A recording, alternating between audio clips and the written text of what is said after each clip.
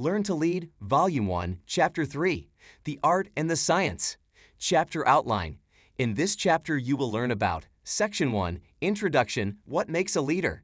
Section 2, What is Leadership? The Air Force Definition. Comparative Definitions. Section 3, Roles of the Leader. Leader as Visionary. Leader as Motivator. Leader as Communicator. Leader as Expert. Leader as Teacher. Section 4, Two Introductory Theories. Great Man Theory. Trait Theory. Section 5, Symbol of America, the Flag. Section 6, Drill and Ceremonies. Section 7, Review Quiz. Chapter 3 Goals. 1. Form a working definition of leadership. 2. Appreciate why leaders need to display special qualities. 3. Defend the idea that the U.S. flag is a symbol worthy of respect. Section 1, Introduction. What makes a leader? What qualities make someone great? And who deserves to be followed? As young people begin to find their way in the world, these questions confront them. What distinguishes cadets is their willingness to answer. If there are certain truths in life, mathematical, philosophical, poetical, there must be a truth explaining what elevates an individual and allows them to fulfill their potential. This chapter considers what makes leaders extraordinary. They seem to display something special that sets them apart, but what? As young people who mean to lead, cadets need to figure out what gives leaders the edge, so they might know which qualities to develop in themselves. Section 2, What is Leadership? Objectives. 1. State the Air Force's definition of leadership. 2. Describe what the three components of the Air Force's definition of leadership mean in your own words. The Air Force defines leadership as the art and science of influencing and directing people to accomplish the assigned mission. That's a dense definition containing several important concepts. Let's examine it them piece at a time. The art and science. Leadership is an art because it requires imagination and creative skill. No two leaders approach a challenge exactly alike. There are usually several right answers to a leadership problem. Further, leaders bring their unique personality to their work and express themselves as individuals. Because how a leader acts is a matter of style and personal judgment. Leadership is an art. But leadership is also a science because it is an academic subject requiring careful study, observation, and experimentation. Much of what we know about leadership is rooted in social sciences like psychology, political science, and sociology that try to use the scientific method to study why people behave as they do. Scholars look for cause and effect in leadership the same way scientists analyze chemical reactions. As an art, leadership gives leaders freedom to express themselves. As a science, leadership demands that leaders think before they act. Of influencing and directing people. A mechanic works with screwdrivers and wrenches. An accountant works with numbers. But a leader works with people. Leaders find a way to affect people, to get them to do something. A leader may try to shape how the team thinks so its members see the world in a new way. Or a leader may appeal to emotions in hopes that teammates change how they feel toward something. And in some cases, a leader may simply tell someone to do something, relying on their authority. But in the end, a leader cares mostly about changing behavior. They try to shape someone's thoughts or feelings so that that person goes and does something. To accomplish the assigned mission. What is that something the leader wants their people to do? The mission. The mission is the reason why the team exists. When expressed in broad strokes, a mission defines the team's long-term goal. For example, Google's mission is to organize the world's information. Apple's is to spearhead the digital revolution. Although these slogans lack detail, the mission statements explain in simple words what those companies aim to do. Missions can be much smaller in scope, too. Lead the cadets safely through a compass course is a mission a cadet non-commissioned officer might be assigned one afternoon. Among the leader's many responsibilities, accomplishing the mission is the most important. Other definitions of leaders and leadership. Objective. 3. Identify three components most definitions of leadership have in common. This text uses the Air Force's definition to describe leadership. But because leadership is partly an art, subject to different interpretations, and because it is still a young academic subject, there is no universally agreed upon definition for leadership. Most experts include in their definition of leadership three components: the leader, the followers, and the goal. What are some other ways to define leadership or the leader? This is what some other experts say. The activity of influencing people to strive willing for group objectives. The task of leadership is to accomplish some change in the world in response to human wants. Leadership is the accomplishment of a goal through direction of human assistance. The man who successfully marshals his human collaborators to achieve particular ends is a leader. One who mobilizes others toward a goal shared by leader and followers. A leader is someone who has followers. Assumptions about leadership in America. Objective 4. Identify 5 assumptions about the American understanding of leadership. Culture, the attitudes, customs, and values of a civilization, influences how we approach leadership. There's more to leadership than the words used to define it. Certain understandings are left unspoken. In America, for example, our society is built on democratic values. We bring those values to the table when studying leadership. Someone from 17th century England, by comparison, living under a king who claims a divine right to rule, would approach leadership with different assumptions because of their culture. What are some assumptions about the American understanding of leadership? Culture's influence. To boost his stature from that of a military officer to royalty, Napoleon had himself crowned Emperor of France. In contrast, when President Harding suddenly died, Calvin Coolidge's father swore him into office as president in the living room of their modest Vermont farmhouse. What do the two scenes say about how culture affects our understanding of leadership? You don't need to be a commander to lead. Leadership does not equal command, according to the Air Force, but all commanders should be leaders. Great men and women throughout history have influenced and directed people to accomplish something remarkable, without having formal authority over their followers. In refusing to give up her seat to a white man, Rosa Parks became a leader in the cause of civil rights. Thousands were inspired to boycott city buses in Montgomery, Alabama, despite her having no formal authority or command role. Recall the Air Force's definition of leadership. No reference is made to the leader having a certain rank or position. Leaders are made, not born. Leaders are not born, they are made, according to legendary football coach Vince Lombardi. And they are made just like anything else through hard work. While some people have a natural way with words or were born with a certain charm that helps them lead, leading is now seen as something everyone has the potential for. The Air Force's official view on leadership states that leadership can be built through experience, education, and training. Leaders are accountable. Why do kings become tyrants? The Founding Fathers reasoned it is because kings are accountable to no one. The Declaration of Independence reads as an indictment against King George III, whose rule was so unjust it disrespected the rule of law. Absolute power corrupts absolutely. Therefore, Americans have come to insist that with power comes responsibility. Even if a leader does not have a direct supervisor they must answer to, our free press can expose their misdeeds and hypocrisy, holding them accountable in the court of public opinion. Leaders are not bullies. While a leader influences and directs people, another assumption is that leaders should take a positive approach. Threats, coercion, and extortion are not tools genuine leaders use. Rather, in the words of Lincoln, leaders appeal to the better angels of our nature. Boss versus leader. Consider the differences between a boss who acts like a bully and a leader. The boss says I. The leader says we. The boss inspires fear. The leader inspires enthusiasm. The boss fixes blame. The leader fixes problems. The boss says, go. The leader says, let's go. The boss drives. The leader leads. Author unknown. Leadership must be moral. Can an evil person lead? One respected theorist says no. In this view, leadership is taking place only when an honorable person pursues goals that broadly serve a public good. Hitler, for example, certainly influenced and directed people to accomplish something, but the whole Nazi enterprise was evil. We don't call for good leadership. We expect, or at least hope, that it will be good. Reasons James McGregor Burns. Bad leadership implies no leadership. I contend that there is nothing neutral about leadership. It is valued as a moral necessity. Who's the boss? President Truman versus General MacArthur, a 5-star general. Former superintendent of West Point. Recipient of the Medal of Honor. How would you like to have someone of General Douglas MacArthur's stature challenging your authority to lead? During the Korean War, MacArthur bet he could push around his boss, President Harry Truman.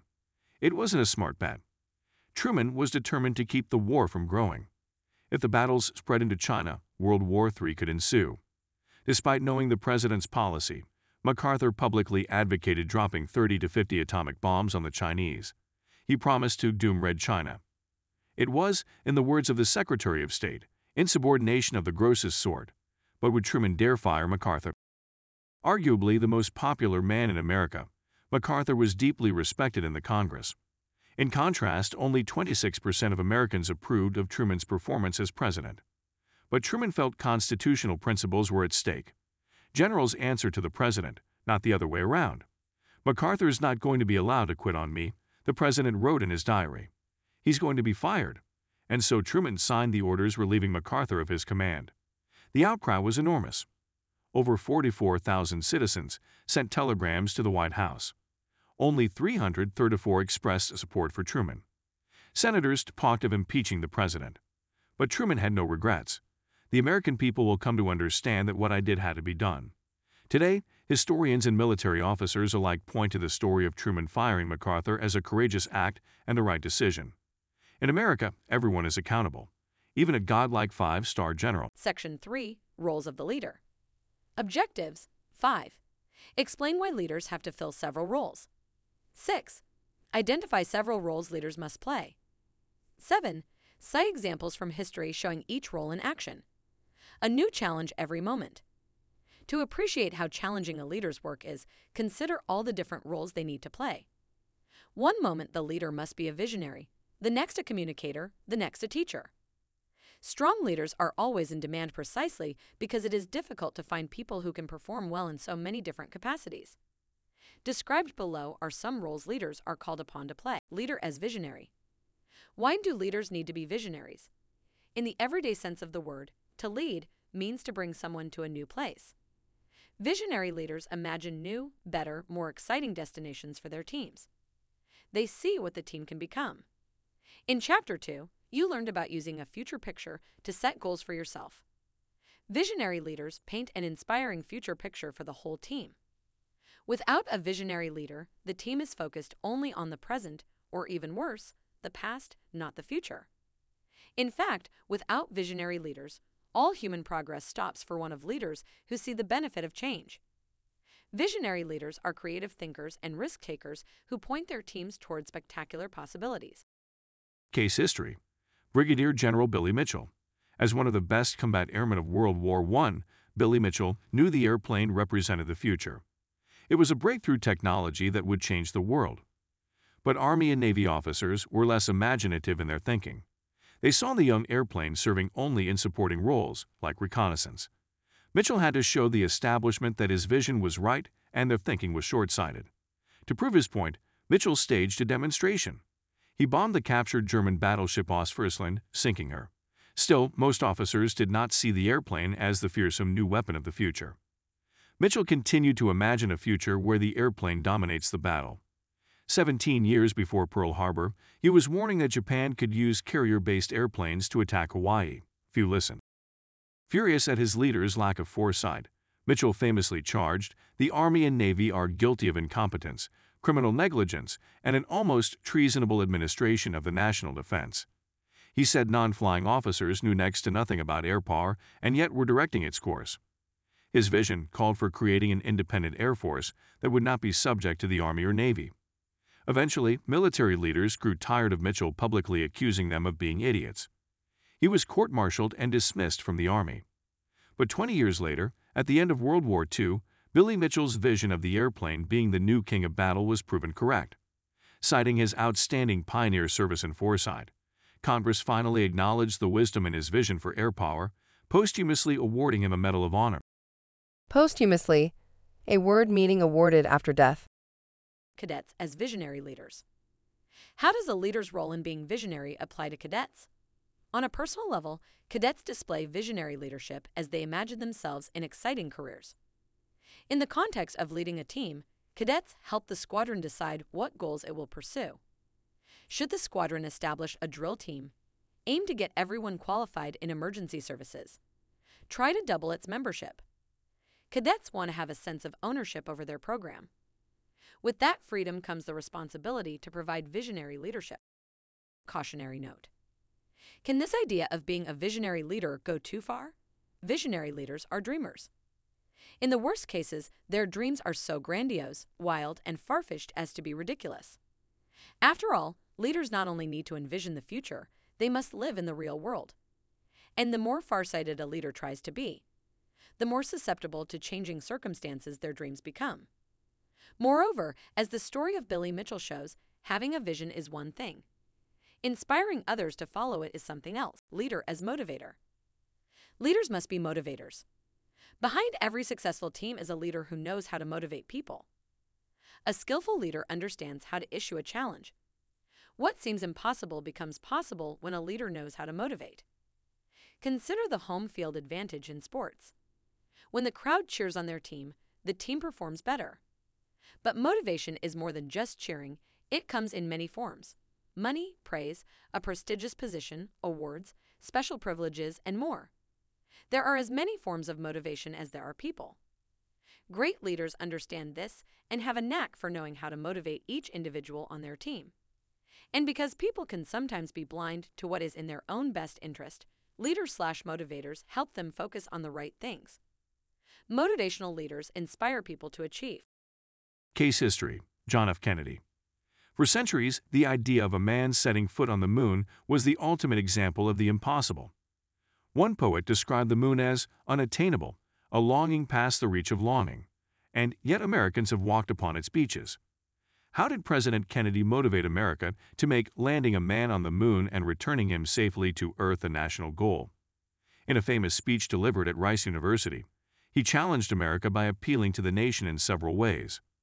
First, he cited the great accomplishments of earlier generations.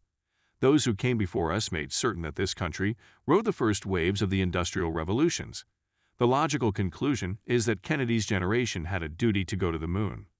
We do not mean to founder the backwash of the coming age of space, he proclaimed. We mean to be a part of it, we mean to lead it. Believing that most everyone wants to live in a great nation, Kennedy linked his moon challenge with our stature as a world power. He called the moon race one of the greatest adventures of all time, and no nation which expects to be a leader of other nations can expect to stay behind in the race for space.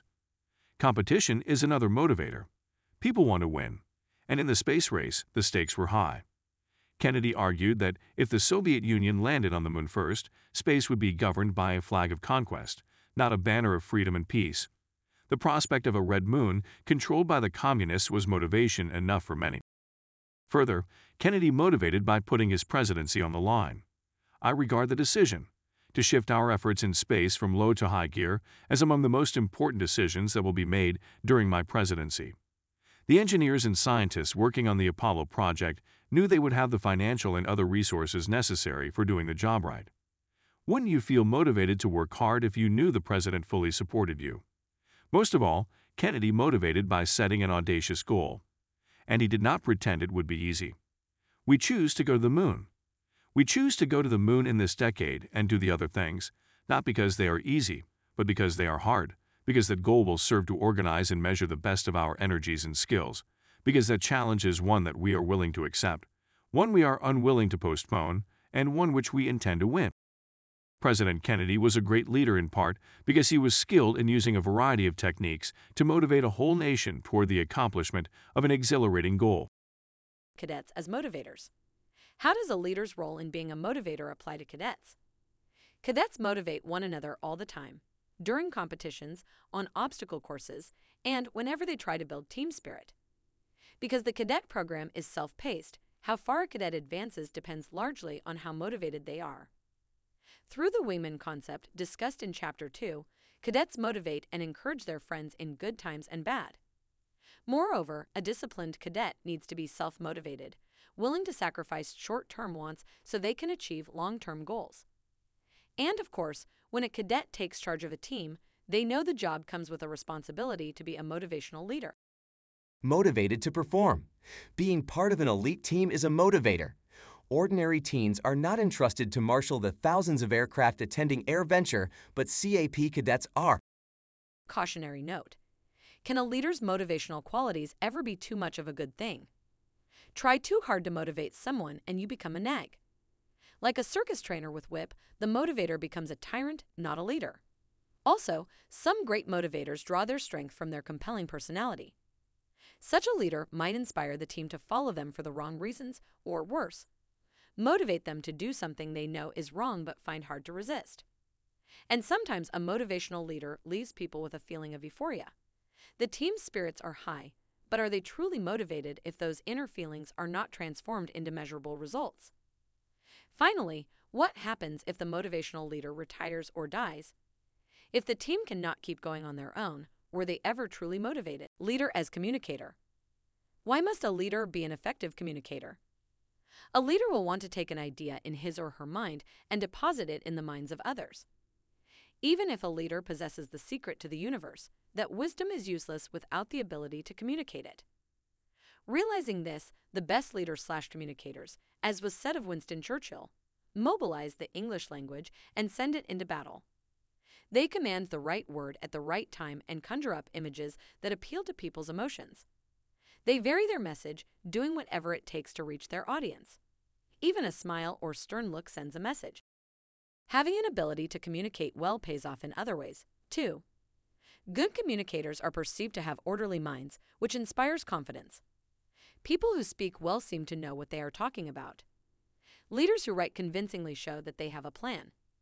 As leaders/communicators succeed in sharing meaning, their team begins to understand them and become more comfortable working with them. In contrast, a leader who does not communicate well is a mystery to their team.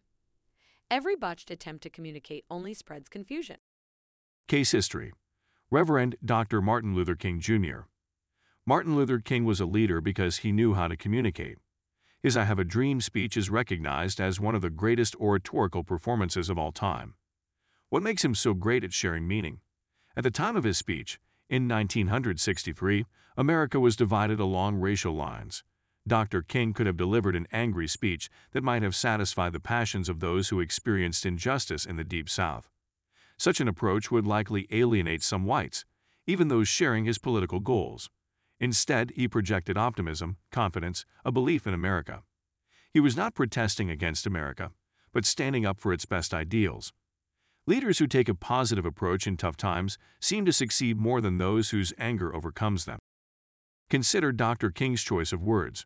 He begins, 50 years ago, recalling Lincoln's Gettysburg Address, another speech that tried to heal old wounds and bring a nation together. And in choosing the Lincoln Memorial as his backdrop, King invited the audience to see him as a modern Lincoln. A reference to life, liberty, and the pursuit of happiness soon follows, showing that Dr. King's goals are the same as Jefferson's. And Dr. King tells us he will not be satisfied until justice rolls down like waters and righteousness like a mighty stream, a biblical reference familiar to Jews and Christians alike. By the time his chorus, I Have a Dream Today, comes around to be repeated 9 times, every one of the 200,000 people in the audience has found plenty to agree with. King used language to bring people together. His dream became their dream. Cadets as communicators. Remember when you were first learning drill, how you'd stumble through about face or to the rear. Now try to explain those tricky movements to a brand new cadet who seems to have 2 left feet. Making complex ideas easy to understand is the work of a communicator. Have you encountered people who were curious about your uniform, only to find yourself tongue-tied in trying to explain the whole of cadet life in 25 words or less? Cadets find their communication skills tested all the time. They must learn how to take complicated ideas, break them down, simplify them, and share meaning. And as discussed in the previous chapter, cadets are on the receiving end of communications too, so they also need to listen and read well. Cautionary note. Can this idea of the leader being a communicator go too far? Talk is cheap. People judge leaders by their conduct, not their words. A leader who speaks eloquently about integrity and yet is a known liar will never inspire trust. Some leaders communicate with style. They win the audience's attention. But a leader will not win lasting respect if they are all style and no substance, if their ideas sound great but fall apart under scrutiny. Leaders must also avoid over-communicating. At a certain point, all the talk becomes noise, a waste of time with no one paying attention. 6 tips to becoming a better speaker. 1. Know your material. Pick a topic you are interested in. 2. Practice. Rehearse aloud and have friends watch. Look for opportunities to speak in public. 3. Relax. Pause, smile, and count to 3 before saying anything. 4. Visualize yourself. Imagine yourself speaking loudly, clearly, confidently. 5. Don't apologize. If you goofed, don't stop. Just keep going. 6. Evaluate yourself. Think about how you did and what you can do to become a better speaker. Leader as expert. Why must a leader be an expert? Great leaders often bring to the job of leading a deep, technical knowledge of their field. Being an expert in a particular subject, knowing more about it than just about anybody, can help a leader see possibilities unimagined by others. Moreover, possessing expert knowledge helps the leader establish their credibility and win respect. And while a leader is not necessarily a doer, if you are to lead a team, you'll need some technical expertise. After all, how can a leader expect to answer questions, solve problems, and inspire people if he or she knows next to nothing about what the team does? Case history: Jimmy Doolittle. Jimmy Doolittle was an expert in the science that makes flight possible, earning one of the first PhD degrees in aeronautics. He studied sophisticated navigation techniques, which led to him making the first cross-country flight across the United States. He helped invent one of the most important aircraft instruments, the artificial horizon, which led to him being the first to take off and land blind, relying on instruments alone. Working with Shell Oil, he found ways to make aircraft engines perform better, and then used the technology in setting numerous speed records. But Doolittle's most famous accomplishment came in the early days of World War II, when he devised a method for launching Army Air Force bombers from a Navy aircraft carrier. At first, many in his squadron thought the idea was too risky. But knowing their leader was an aeronautical genius must have been reassuring. Would a less knowledgeable aviator have inspired as much confidence as Jimmy Doolittle? Probably not. Doolittle's plan resulted in a daring raid on Tokyo. He was able to strike Japan, lifting the spirits of millions of Americans still reeling from the sneak attack on Pearl Harbor. For his bravery and leadership, he was awarded the Medal of Honor. General Jimmy Doolittle is recognized as a leading aviator largely because of his immense technical expertise. Cadets as experts. How does a leader's role in being an expert apply to cadets? Ranking cadets are trainers. They show new cadets how to drill, how to wear the uniform properly, and how to use a compass and read a map. To be effective leaders, cadet officers and NCOs need to be experts in all aspects of cadet life. Cautionary note. Can this idea of the leader being a technical expert go too far? Just because someone knows a lot about a particular subject does not mean they will make a good leader. The best pilot might not have the people skills needed to lead pilots. The smartest software engineer might not aspire to the challenge of leadership. Sometimes organizations promote people to positions of leadership based on their technical expertise alone. When that happens, the Peter Principle is at work. The principle states, in a hierarchy, every employee tends to rise to his level of incompetence. According to this cynical, but often true, theory, an organization will notice someone for doing one thing well, and then promote that person to a job beyond their ability. Put another way, performing technical work requires one skill set. Leading requires yet another. Leader as teacher. Must a leader be a teacher? Education is not the filling of a pail. According to the poet Yeats, but the lighting of a fire. Good leaders know how to ignite a spark within their people, to bring out their best. In many ways, good leadership is good teaching. Leaders teach their teams how to act and what to value. As role models, they teach through their example. When the team needs training in how to do a job, the leader acts as teacher. In coaching people and helping them fully realize their potential, the leader teaches. Effective leaders must be good teachers because they routinely find themselves presenting ideas, arguing for a course of action, or just persuading someone to come around to their way of thinking. Teachers help people see the world in a new way. So do leaders. Case history: Anne Sullivan. Do you ever find it difficult to get others to understand you? Now imagine the person you want to communicate with is an unruly 6-year-old girl who is blind and deaf. This was the task facing a 20-year-old teacher, Anne Sullivan. Communication seemed impossible. No wonder that the experts of the day told the little girl's family to give up hope for their daughter, Helen Keller. When teacher and student first met, Keller was a spoiled, out-of-control child incapable of performing everyday tasks.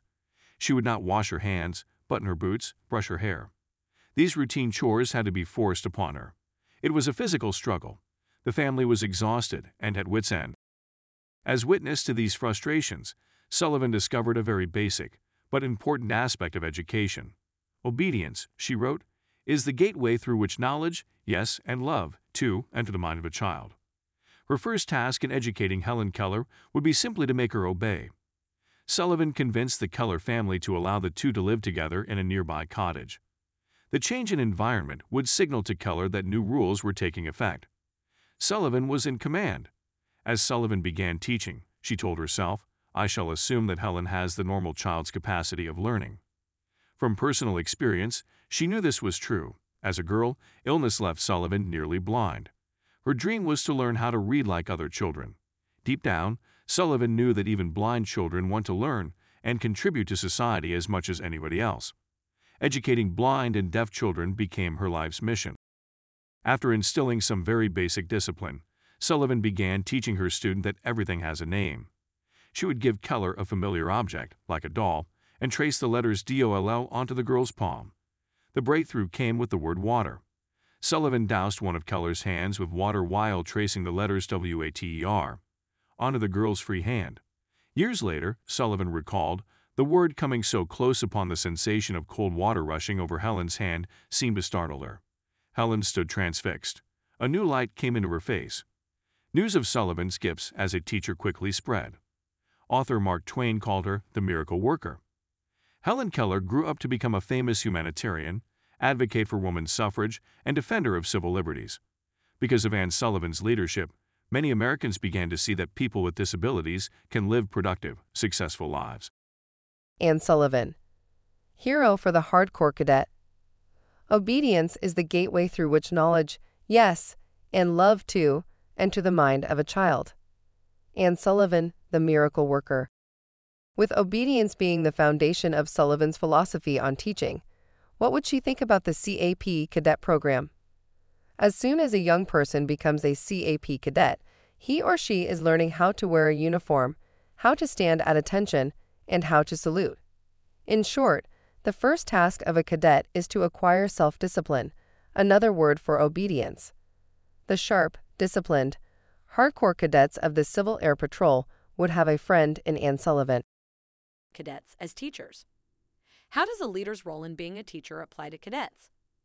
In CAP, ranking cadets are routinely called upon to train newcomers. With the responsibility to teach junior cadets comes the opportunity for experienced cadets to hone their leadership skills. In a sense, both the student and the instructor learn something.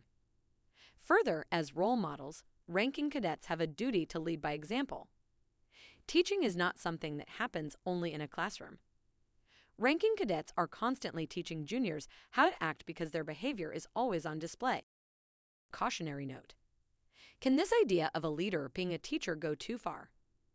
Leaders who are seen as having all the answers could inadvertently make the team dependent on them. How much easier it is to ask a teacher for the correct answer than to think for oneself. In learning to lead, it is especially important for people to take some chances, risk making some mistakes, and then to learn from them. Personal experience is often the best teacher. Education is a lifelong process. Each individual ought to take responsibility for their own learning. Roles of leader summary, the need for a well-rounded person. Based on this brief survey of the roles leaders play, it is clear that if you wish to lead, you need to become a well-rounded person. Leaders communicate, teach, and inspire, sometimes all at once. A leader who is skilled in only one facet of leadership will struggle because the team needs more. Successful leaders can change roles quickly and easily without losing focus of the team's ultimate goal. We've considered only a few leadership roles. What other roles do you see leaders playing? Do you know anyone who is especially good in those roles? Why? Section 4. 2 introductory theories. Great man theory. Objectives. 8. State the definition of the great man theory. 9. Describe some of the assumptions the theory holds about leadership in your own words. He had seen everything, had experienced all emotions, from exultation to despair, had been granted a vision into the great mystery, the secret places, the primeval days before the flood. He had journeyed to the edge of the world and made his way back, exhausted but whole. Gilgamesh suffered all and accomplished all. Gilgamesh, circa 2500 BCE, Stephen Mitchell, translator. The history of the world is but the biography of great men. In the ancient Babylonian epic, Gilgamesh is not only king, but the greatest representative of the human race. He is king because he is great, and great because he is king. The story is an example of what is perhaps the oldest leadership philosophy, great man theory. Great man theory professes that to study leadership, focus on the life stories of successful people. There are two kinds of individuals in this theory: eventful and event-making. Only those who shape history through their actions truly deserve to be called leaders.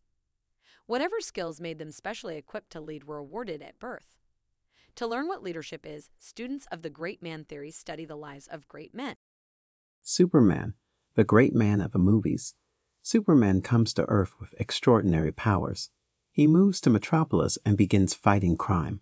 Truth, justice, and the American way prevail. In Superman Returns, the filmmakers ask what would happen to Metropolis were Superman to leave, and would Metropolis return to greatness if Superman returns. The story is an example of the great man theory in action because 1. Superman is born with special qualities making him a leader. 2. Superman shapes history rather than being shaped by history. 3. Superman's leadership causes Metropolis's greatness. Without Superman, the city spirals into ruin. The last great man, Winston Churchill. Winston Churchill earned widespread acclaim for leading England during World War II. According to great man theory, a student of leadership should read biographies of Churchill, listen to his many famous speeches, read the books he authored, and recognize his worth as a role model. They should take it for granted that Churchill is superior to them in nearly every way. Their task is simply to ask why. Why was he an effective leader? Why was he great? Why did he succeed? Churchill's attitudes toward life might be investigated, as well as his decision-making processes, political opinions, and interactions with other great men. The theory awards enormous clout to these great men of history. One would not presume to challenge or contradict the example set by the great men. Their lives set the standard for leadership, the theory teaches. Everyone else is a lesser actor on history's stage. A study of the best. Great man theory teaches that there are certain individuals whose accomplishments belong to a canon of Western civilization. The word canon here refers to a list of works considered to represent the very best in the world. Anyone who means to lead ought to know something about those men and women and learn from their example. History, the ancient Greek historian Thucydides instructs, is philosophy teaching by examples. Biography and history become the means to learning about leadership. Who can presume to lead if they did not know that Socrates freely drank poison, so convinced he was that nothing truly bad can ever come to a good person? The 272 words Lincoln spoke at Gettysburg. That Eisenhower had a letter ready, accepting total responsibility for the terrible failure of D-Day, a letter victory made unnecessary. Just as a professional pilot is assumed to recognize common aircraft on sight, leaders are presumed to be acquainted with the biographies of the great men. Churchill's destiny to lead. Are the great men of history destined for greatness? Even as a teenager, Winston Churchill was convinced he would be called upon to save England. I have a wonderful idea about where I shall be eventually, Churchill told a friend when he was 16. I have dreams about it. I see further ahead. I see into the future. This country will be subjected somehow to a tremendous invasion. London will be in danger, and in the high position I shall occupy, it will fall to me to save the capital, to save the empire. In other words, a 16-year-old boy had daydreams about single-handedly saving England. And that's pretty much what he did. Are great men destined to lead? Churchill's story is a perfect example of the great man theory. Leaders are born. The first thing most of you people need to know about leadership, the great basketball coach Bobby Knight once lectured, is that most of you simply don't have it in you. Leadership, according to the great man theory, is an almost magical quality found only in a select few. Education and experience did not grant the great men leadership skill, but birthright or superior genes or some other factors set at birth. According to the great man theory of leadership, if you are a genuine leader, you'll know it. Counterpoint: the myth of the great man. Objectives: 10. Describe why the great man theory fails to explain failure. 11. Summarize the military's view about the great man theory. 12. Describe why the theory may be guilty of hero worship. Hero worship exists, has existed, and will forever exist, universally among mankind. Thomas Carlyle, Scottish historian. The lives of successful men and women can teach us much about leadership. And certain people do seem to be blessed with natural talents. But those are generalizations. To evaluate whether the great man theory explains what leadership is and how leaders arise among us, we have to dig deeper. A poor theory, great man theory, does not explain how we determine who is a successful leader. The great men are great because of acclamation, fame, rank, or reputation. But how are the great men evaluated? Who decides who gets admitted into the club? A theory is supposed to give a framework for the generation of new tests and ideas on a topic. Because great man theory offers no criteria or scorecard for greatness, it is difficult to test its claim that leaders are born. Overman, greatness without conscience.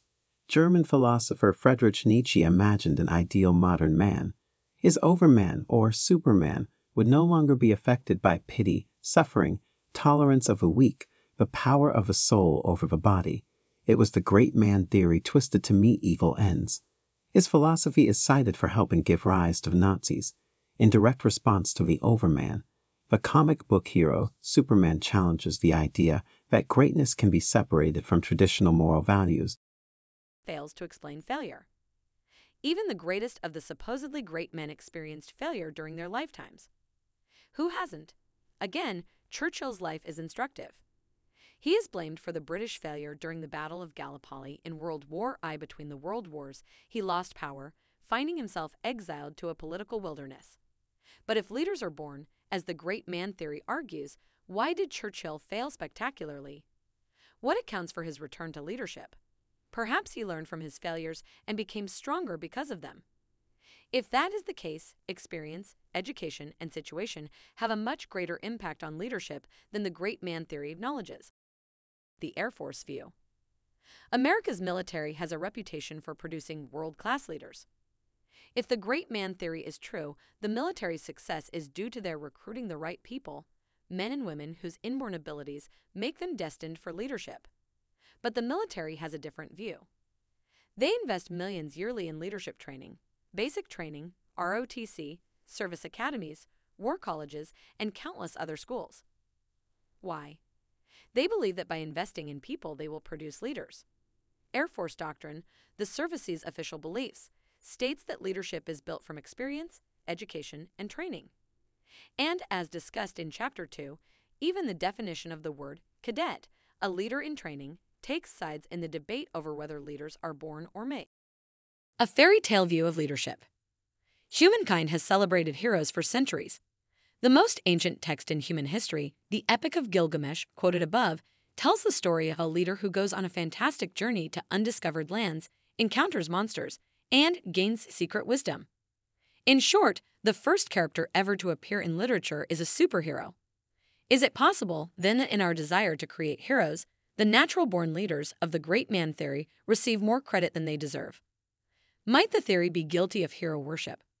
Historians are discovering unsettling facts about the lives of the great men. Thomas Jefferson fathered children with his slave, Sally Hemings. Abraham Lincoln may have suffered from severe mental health problems. Both are awesome leaders, but only human after all. In the fairy tale understanding of leadership offered by the great man theory, our civilization would be great again if only a superhero appeared to guide us. Trait theory. Objectives. 13. Define trait theory. 14. Identify 5 traits a leader should possess and defend your choices. If you want to know what leadership is, look at the character traits leaders display. To become a leader, develop those traits in yourself. That's the philosophy behind trait theory. Trait theory explains leadership in terms of the personality and character of the leader. It is a search for the special qualities that distinguish leaders from followers. If only we knew what those traits are, leadership theorists reasoned, we could bottle them and produce outstanding leaders every time. Trait theory began as a scientific search for the definitive traits that make leaders effective. Researchers studied the lives of the successful. They interviewed the top executives, politicians, and generals in hopes of identifying traits common to them all. Instead of finding the essence of leadership, a holy grail, researchers found just the opposite. Each leader is unique in their personal qualities and in their approach to leading. CAP transforms cadets into leaders. Believing that leadership comes from experience, education, and training, CAP transforms cadets into leaders through academics, self-study and classroom exercises where cadets acquire knowledge of leadership as an academic subject, activities, camps and schools showing cadets how leadership principles play out in real life, staff service, where cadets learn to lead by actually leading and taking ownership over their program, Air Force traditions, using drill and ceremonies, the uniform, and other Air Force symbols to model positive attitudes toward leadership. Have it your way, the made-to-order leader. Suppose you were to write a help-wanted ad for your ideal family doctor. It might read, "Wanted, doctor who is caring, intelligent, friendly, and listens well." In looking for someone to fill a position, we often look for a candidate who possesses certain traits. Anyone who has those traits would perform well, we assume. Trait theory works the same way. But what traits would you put in your help-wanted ad as you search for a leader? Exercise. Take part in the classic trait theory exercise. Imagine you are building the perfect leader. What 5 qualities do you inject into that leader to make them effective? Why? Here are several possibilities. Competent, humble, insightful, helpful, decisive, tactful, tolerant, loyal, experienced, wise, compassionate, inspiring, smart, friendly, courageous, visionary, empowering, driven, cool, respectful, confident, dependable, generous, considerate, optimistic, daring, ambitious, welcoming, cooperative, persuasive. funny. If you can imagine other traits not included here, then you're on the right track. The possibilities seem endless. Although trait theory is one of the oldest philosophies about leadership, coming to prominence in the late 1800s, it continues to influence us today. An imperfect search for the perfect leader. Objectives. 15. Explain why there is no consensus about which leadership traits are ideal. 16. Explain why no one set of traits can prepare a leader for every challenge. 17. Explain why prejudice makes trait theory a problematic framework for discussing leadership. 18. Explain why trait theory runs contrary to the idea that leaders are made, not born. Does trait theory succeed in painting a picture of the perfect leader? The top 5 leadership traits you include on your list will almost certainly differ from the traits another cadet includes on theirs. Even worse, it's easy to imagine 2 people desiring traits that are total opposites of one another. Consider this example. Cadet Curry, passionate. I watched Martin Luther King's I Have a Dream speech. He is a passionate leader. You just know he believes what he says because he speaks so forcefully about civil rights. Those intense, strong emotions are what makes the speech memorable. No wonder the 200,000 people in the audience were willing to follow his lead.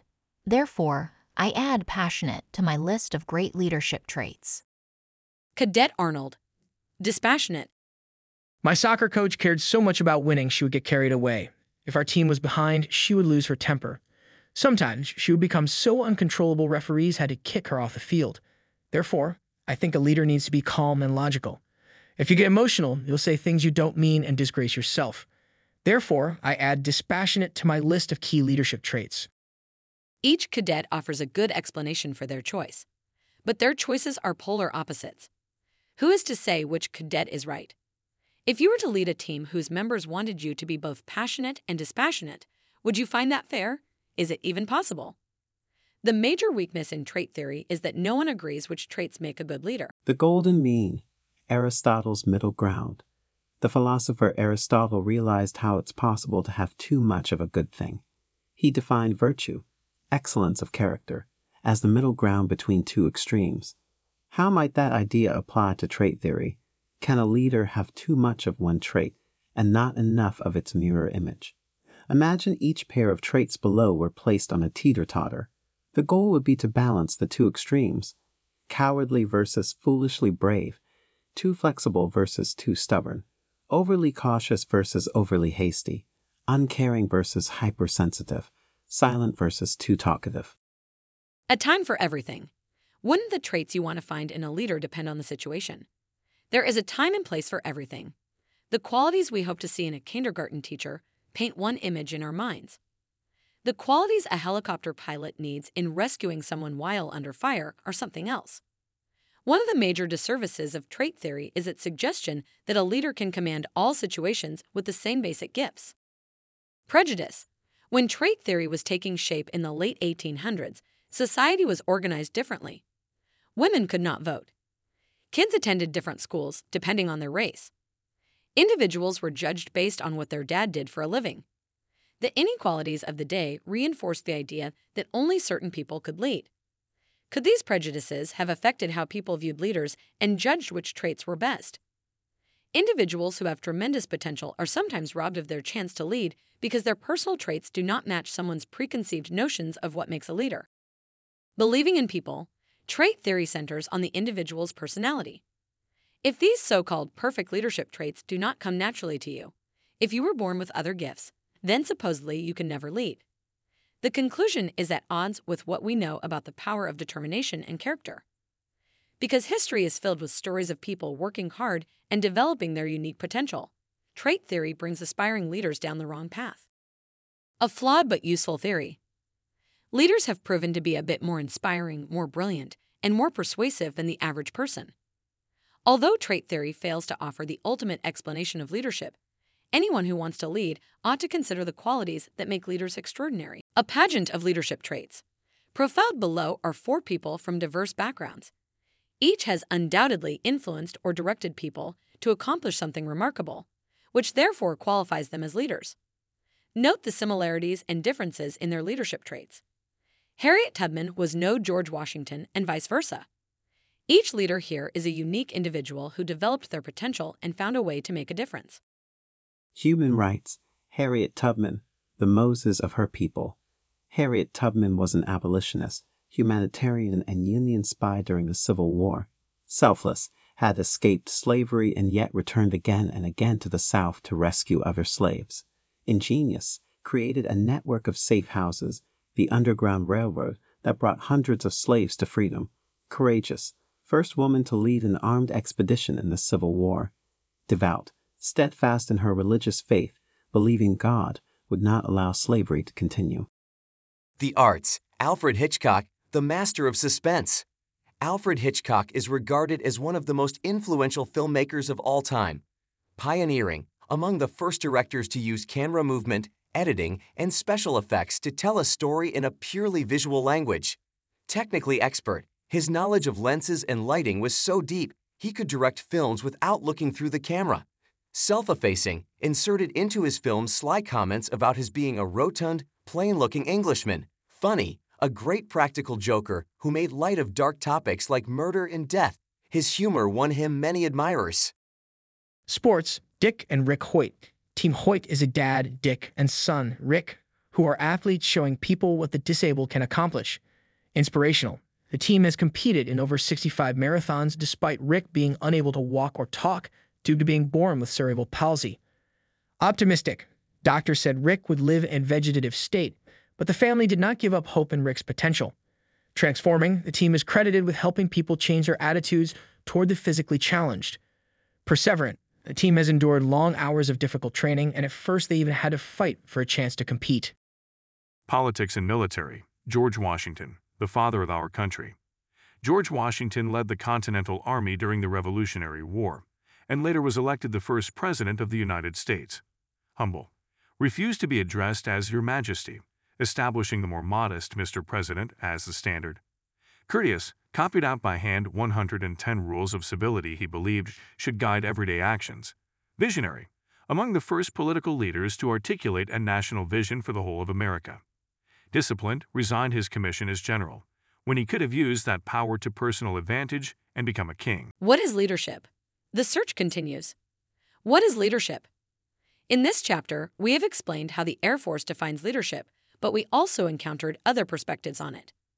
Likewise, we found that a leader is called upon to play several roles.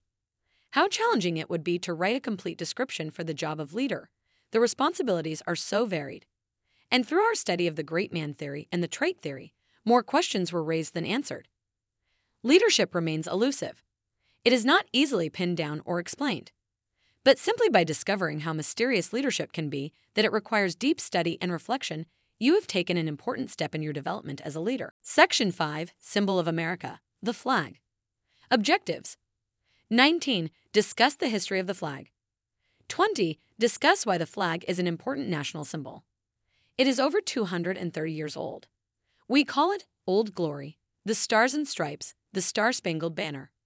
The American flag is our most important and most recognizable national symbol. Origins. To help signify that the United States was a new and independent nation, on June 14, 1777, the U.S. Congress created the flag. The legislation declared, resolved, that the flag of the 13 United States shall be 13 stripes, alternate red and white. That the Union be 13 stars, white on a blue field, representing a new constellation. June 14th is celebrated each year as Flag Day. Changing designs. At first, a new star and a new stripe was added to the flag whenever a state joined the Union. After the admission of Kentucky, the Congress voted to return to a design of 13 stripes, adding only a new star for each new state. The current flag was introduced on July 4, 1960, shortly after Hawaii became the 50th state. Anatomy of the U.S. flag. When flying from a pole, the side of the flag touching the pole is known as the hoist. The top left corner of the U.S. flag, the blue background with 50 stars, is called the Union. The length of the flag is known as the fly. Inspiring an anthem. Seeing the flag withstand an attack on Fort McHenry in 1814, amateur poet Francis Scott Key penned The Star-Spangled Banner. The poem, which later would become our national anthem, changed how Americans felt about their flag. In the early 1800s, national flags were not objects ordinary people admired. Especially in Europe, people associated them with the often abusive power of the state or the military. But thanks to Key, the U.S. flag became an icon of democracy. The people's flag. As Key's poem grew in popularity, and as the new nation's democratic ideals proved their staying power, the flag became the definitive symbol of America. For many, it represents the best things about our people, our land, and our commitment to equality. Your flag, your freedom. Texas versus Johnson. Do you have a right to burn the flag? During the 1984 Republican National Convention in Dallas, Texas, Gregory Lee Johnson burned an American flag to protest the policies of the Reagan administration. No one was hurt or threatened, but many bystanders were outraged. A Texas court convicted Johnson of desecration of a venerated object. He was fined $2,000 and sentenced to 1 year in prison. After a series of appeals, the case reached the Supreme Court. Johnson argued that the First Amendment guarantees his right to free speech. In his view, burning the flag was a sincere form of protest. The fact that his act upset people was beside the point, according to Johnson. Indeed, the attention made his protest more effective. The state of Texas argued it could ban flag burning. Because the flag is an important symbol of national unity, Texas argued it deserved special protection. Texas also cited its need to preserve order. If you were a justice on the Supreme Court, how would you decide? Writing for the court, Justice William Brennan said, "The government may not prohibit the verbal or nonverbal expression of an idea merely because society finds the idea offensive or disagreeable, even where our flag is involved." If Johnson had threatened violence or imminent lawless action, the state could have stopped his demonstration. But because Johnson's protest was nonviolent, the court struck down the Texas law and upheld the right to burn the flag. This court will not create an exception to the First Amendment for the American flag alone. The center fielder who saved the flag. And wait a minute, there's an animal loose, sportscaster Vince Scully announced during a baseball game between the Dodgers and Cubs in 1975. I'm not sure what he's doing out there, but it looks like he's going to burn a flag. At first glance, Cubs center fielder Rick Monday thought some kids had raced onto the field to perform a harmless prank. He wasn't sure what they were up to, until they got a closer look. That's when I saw the flag. They unfurled it as if it was a picnic blanket. They knelt beside it, not to pay homage, but to harm it. In the middle of a ball game at Dodger Stadium, Monday watched as one of the men produced a can of lighter fluid and began to douse the flag. What will you do? Rick Monday chose to act. I started to run after them. I was mad. I was angry. Then the wind blew the first match out. The second match was lit just as I got there. Making a split-second decision, Monday decided he would tackle the men and protect the flag from harm. I saw them put the match to the flag. I just scooped it up. My first thought was, is this on fire? Well, fortunately, it was not. I continued to run. Other ball players came to Monday's aid. His teammates brought the flag into the safety of the dugout, and police apprehended the would-be flag burners. Before the game could resume, the crowd spontaneously began singing "God Bless America." I saw them put the match to the flag. I just scooped it up. My first thought was, is this on fire? Well, fortunately, it was not. I continued to run. Other ball players came to Monday's aid. His teammates brought the flag into the safety of the dugout, and police apprehended the would-be flag burners. Before the game could resume, the crowd spontaneously began singing "God Bless America." Flag etiquette. Objective.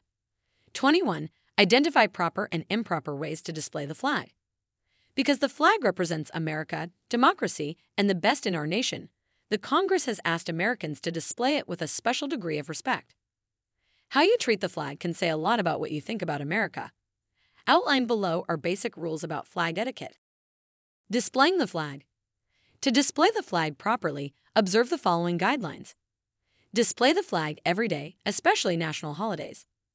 Public buildings, schools, and polling places are expected to display the flag. Fly the flag from sunrise to sunset or through the night if illuminated. Do not fly the flag during bad weather. Briskly hoist the flag up the flagpole and lower it ceremoniously.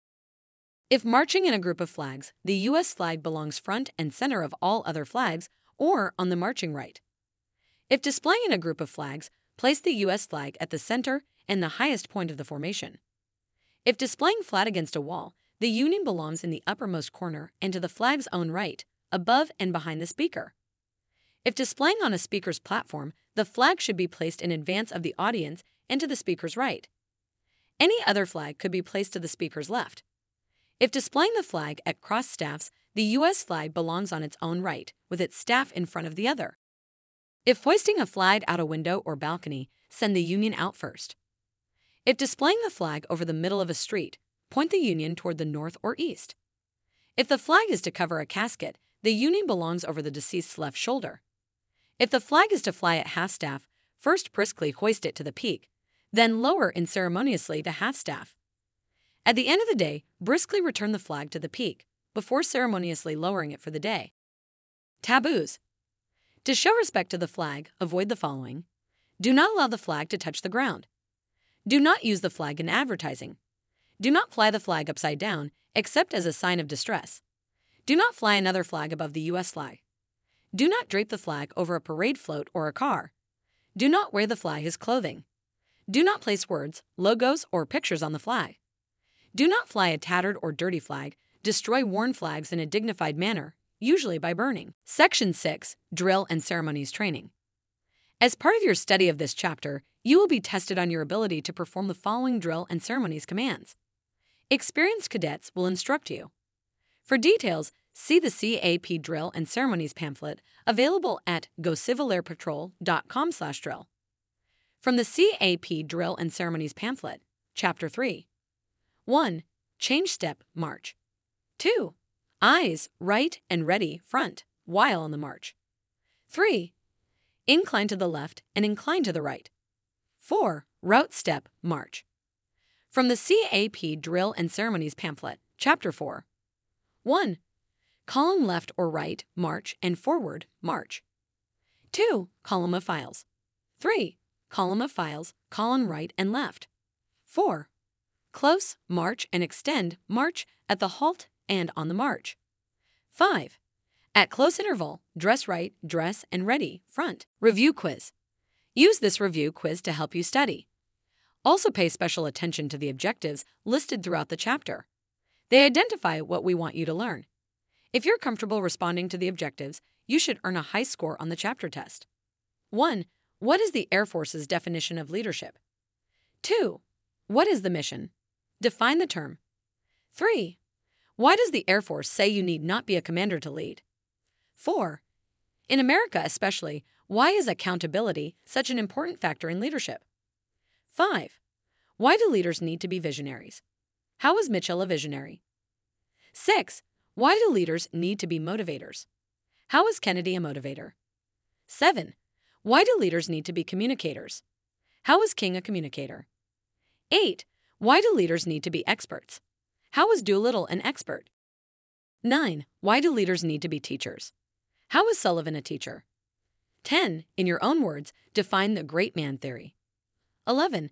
Describe at least 2 weaknesses in the great man theory. 12. In your own words, define trait theory. 13. List 5 traits a leader should possess. Defend your choices. 14. Describe at least 2 weaknesses in trait theory. 15. What does the flag symbolize? Why is it such an important American icon? 16. Recall 3 rules and 3 taboos regarding the proper display of the flag.